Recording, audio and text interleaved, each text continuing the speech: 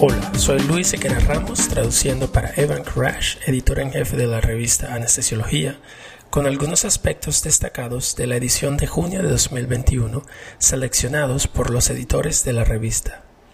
En el podcast de este mes exploraremos nueva evidencia relacionada con el tiempo de vaciado gástrico en recién nacidos, tendencias en la concentración de cirugía pediátrica hospitalaria y la seguridad de los agentes de reversión del bloqueo neuromuscular. Otros estudios destacados examinan los factores de riesgo de hemorragia posparto y los enfoques de ventilación mecánica ideales para pacientes obesos. También discutiremos algunos conocimientos científicos básicos y nuevas revisiones clínicas que ayudarán en su práctica. Comencemos este mes con un estudio clínico observacional que evalúa el tiempo de vaciado gástrico en recién nacidos alimentados con fórmula. El estudio, que utilizó ecografías seriadas para evaluar a 46 recién nacidos a términos sanos, encontró que el vaciamiento gástrico fue de menos de 2 horas con la alimentación con fórmula. Eso es significativamente más rápido que la pauta actual de ayuno previo al procedimiento de 6 horas de la Sociedad Estadounidense de Anestesiólogos y mucho más largo que los intervalos de 2 horas y media a 3 horas en los que normalmente se alimenta a los bebés. La doctora Jennifer Lee de la Universidad de Columbia realizó el estudio con colegas de la Universidad de Pittsburgh, la Universidad de California, San Francisco y el Hospital de Ojo y Oído de Mount Sinai en Nueva York. Los investigadores realizaron una ecografía antes y después de la alimentación a intervalos de 15 minutos hasta volver a la línea de base. Se utilizaron imágenes de ultrasonido del antro gástrico para estimar los volúmenes gástricos. En promedio, los tiempos de vaciado gástrico fueron de 93 minutos, desde un mínimo de 45 minutos hasta un máximo de 150 minutos. Los investigadores señalan que las pautas actuales de la Sociedad Estadounidense de Anestesiólogos no tienen en cuenta el potencial de deshidratación e hipoglucemia. Los investigadores concluyeron que las pautas de ayuno actuales para recién nacidos alimentados con fórmula que requieren anestesia y sedación son más estrictas de lo necesario, por más de 3 horas. Lea el estudio completo de forma gratuita en la edición de este mes. Además, consulte el editorial del Dr. Laszlo Vutskits, que argumenta que es probable que los beneficios de reducir los tiempos de ayuno superen cualquier riesgo potencial para los recién nacidos sanos. Nuestro próximo estudio explora la tendencia de una creciente consolidación de los servicios de cirugía pediátrica para pacientes hospitalizados en los Estados Unidos en un pequeño número de hospitales selectos. El Dr. Michael Magnus y el Dr. Urbano Franca, ambos del Hospital de Niños de Boston, realizaron esta evaluación de 2 partes. Descubrieron que la atención quirúrgica pediátrica ya estaba bastante concentrada en ciertos centros, incluso antes de la implementación del programa de verificación de cirugía infantil del Colegio Estadounidense de Cirujanos. El estudio analizó un periodo inmediatamente antes del lanzamiento de ese programa. En la primera parte, los investigadores evaluaron los datos de todos los encuentros de 6 estados. En la segunda parte, evaluaron la posibilidad de generalizar los datos estatales en comparación con la base de datos de pacientes hospitalizados para niños del Proyecto de Utilización y Costos de Atención Médica de 2016. Los hallazgos de los 2 conjuntos de datos fueron sorprendentemente similares. En la evaluación de datos del Estado, encontraron que los hospitales de niños, los hospitales de especialidades y los grandes hospitales generales con capacidades similares a los hospitales de niños representaban menos del 7% de todos los hospitales. Sin embargo, realizaron el 83% de todos los procedimientos pediátricos. Al observar el conjunto de datos nacionales, encontraron que menos del 9% de los hospitales que admiten niños representaron el 90% de todos los procedimientos pediátricos. Los autores concluyeron que la atención quirúrgica pediátrica ya estaba bastante concentrada antes de la implementación del programa de verificación de cirugía infantil. Señalan que la consolidación de la atención quirúrgica pediátrica tiene varias implicaciones importantes, que van desde la distribución de la fuerza laboral hasta el acceso general de la atención. El artículo está disponible de forma gratuita en la edición de este mes. Lea el editorial adjunto para obtener más información sobre lo que significan estas tendencias para la formación pediátrica durante las residencias de anestesia, la preparación educativa de los subespecialistas en anestesia pediátrica y las implicaciones para los programas de anestesia pediátrica. A continuación, tenemos un análisis de registro retrospectivo que evalúa la tasa de complicaciones pulmonares posoperatorias asociadas con el uso de diferentes fármacos para la reversión del bloqueo neuromuscular. El estudio fue realizado por Jen Lee y sus colegas de la Universidad de Vanderbilt en Nashville. Los investigadores evaluaron los datos de 7.800 pacientes quirúrgicos que habían recibido neostigmina y casi 2.700 pacientes que recibieron el agente más nuevo, Sugamadex. Esto reflejó un cambio total de la neostigmina al Sugamadex en un solo centro académico de atención terciaria. Observaron específicamente una combinación de complicaciones pulmonares que incluían neumonía, ventilación mecánica prolongada e intubación no planificada dentro de los 30 días posteriores a la cirugía. En general, la tasa de complicaciones posoperatorias en todos los pacientes fue del 5.5%, con una tasa ligeramente más alta para la neostigmina del 5.9% y una tasa ligeramente más baja para el Sugamadex del 4.2%. Después de los ajustes, no hubo diferencias estadísticamente significativas en la aparición de complicaciones pulmonares posoperatorias entre los dos agentes de reversión del bloqueo neuromuscular. Los autores concluyeron que el cambio de agentes de reversión del bloqueo neuromuscular no se asoció con una diferencia en la aparición de complicaciones pulmonares posoperatorias. Este artículo está disponible de forma gratuita en la edición de este mes. Asegúrese de consultar también el editorial relacionado que destaca los datos contradictorios con respecto a la asociación entre el uso de antagonistas neuromusculares y las implicaciones pulmonares, y que explora el panorama de la evidencia actual y los costos asociados con los agentes de reversión de fármacos bloqueadores neuromusculares y las complicaciones pulmonares posoperatorias. Nuestro próximo estudio arroja luz sobre el posible nuevo factor de riesgo para la hemorragia posparto.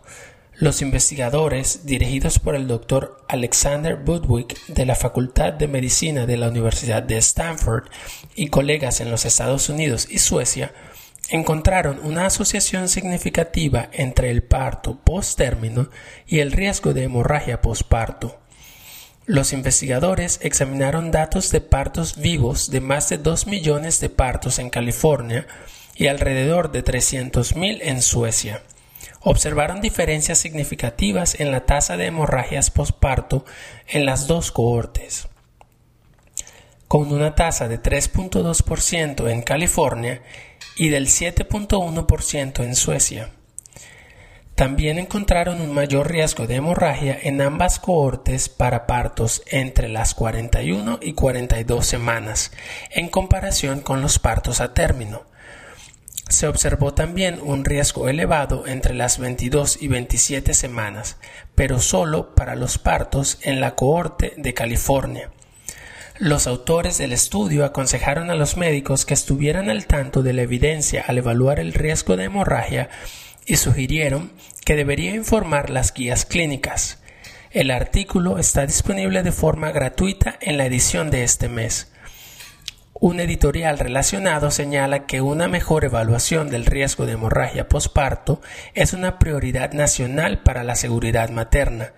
También explora lo que se sabe sobre el riesgo de hemorragia posparto y sugiere que puede ser el momento adecuado para considerar la edad gestacional post-término como un factor de riesgo, especialmente si otros estudios grandes muestran una fuerte asociación.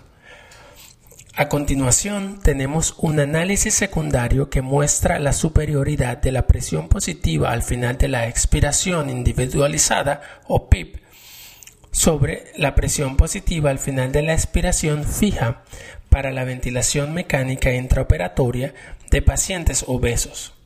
El estudio fue realizado por el Dr. Philip Simon y los investigadores de PROVESE, de la Red de Ventilación Protectora y Red de Ensayos Clínicos de la Sociedad Europea de Anestesiología. El estudio reúne datos sobre pacientes obesos de 2 estudios publicados anteriormente, el ensayo multicéntrico PROVESE y un ensayo local de un solo centro en el Centro Médico de la Universidad de Leipzig en Alemania. Todos los pacientes evaluados habían sido sometidos a cirugía abdominal laparoscópica electiva y tenían un índice de masa corporal de al menos 35. Fueron asignados aleatoriamente a presión positiva al final de la expiración baja de 4 a 5 centímetros de agua o a una maniobra de reclutamiento seguida de presión positiva al final de la expiración de 12 centímetros de agua o presión positiva al final de la expiración individual que se determinó mediante tomografía de impedancia eléctrica. El análisis encontró que la mediana de los niveles de presión positiva al final de la expiración individualizada era de 18 centímetros de agua y daba como resultado una mejor oxigenación intraoperatoria, menores presiones de conducción y redistribución de la ventilación, en comparación con la presión positiva al final de la expiración fija, tanto en niveles altos como bajos. Pero el estudio también encontró que los beneficios de la presión positiva al final de la expiración individualizada desaparecieron después de la extubación. La presión positiva al final de la expiración individualizada también resultó en mejoras en la función pulmonar, pero el análisis no tenía el poder estadístico suficiente para demostrar mejoras en los resultados clínicos. Los autores concluyen que, si bien los resultados intraoperatorios fueron mejores con la presión positiva al final de la expiración individualizada, el impacto en el resultado del paciente no está claro. El artículo está disponible de forma gratuita en la edición de este mes. Un editorial relacionado nos lleva por el largo camino de la comprensión de la selección de la presión positiva al final de la expiración y explora algunas de las preguntas claves sin respuesta. Sugiere que niveles muy altos de presión positiva al final de la expiración, superiores a 10 o 12 centímetros de agua, no deben implementarse de forma rutinaria en la práctica clínica, antes de obtener evidencia más definitiva de que este enfoque de ventilación se asocia con mejores resultados pulmonares. Nuestro próximo artículo informa sobre una investigación científica básica que analiza la función mitocondrial y la sensibilidad anestésica en la médula espinal de ratones con una mutación de la proteína NDUFS4 que los hace hipersensibles a la anestesia.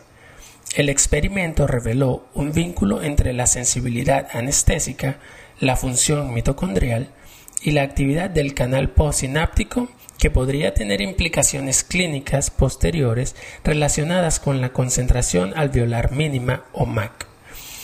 El estudio fue realizado por Christian Woods del Instituto de Investigación Infantil de Seattle y colegas de la Universidad de Washington.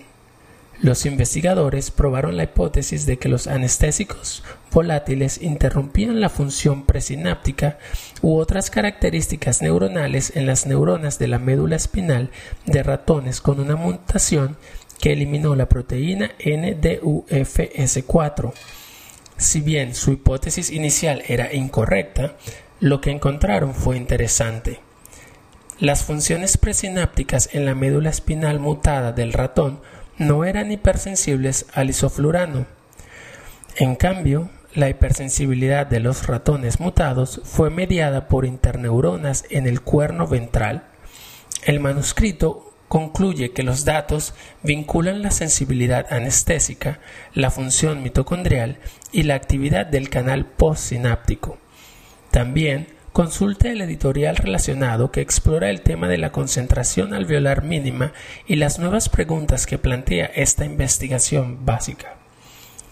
Nos recuerda que los anestésicos son drogas que se unen a múltiples receptores que tienen múltiples efectos en numerosos órganos y que diferentes mecanismos subyacen a la anestesia en estos diferentes sistemas, como el cerebro, la columna vertebral y el sistema nervioso autónomo. Y por último, debido a esto, no puede haber una medida universal para la profundidad de la anestesia.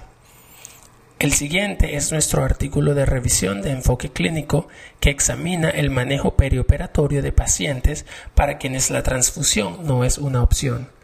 La doctora Nicole Green del Centro Médico de la Universidad de Duke y sus colegas de las instituciones médicas Johns Hopkins fueron los autores de este informe.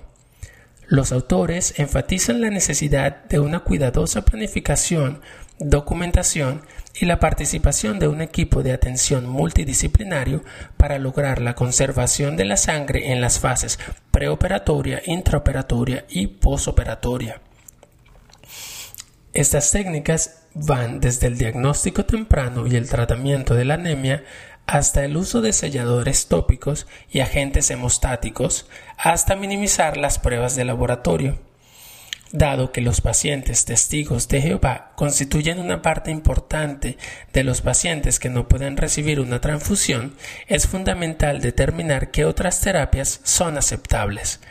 Algunos de estos pacientes pueden aceptar fracciones menores como crioprecipitado, albúmina, inmunoglobulinas y factores de coagulación individuales. Para obtener más detalles y protocolos sugeridos, consulte el artículo completo en la revista. Cerraré este mes con un artículo de revisión que describe los diversos sistemas de puntuación para la ecografía pulmonar cuantitativa y cómo se pueden utilizar en diferentes entornos.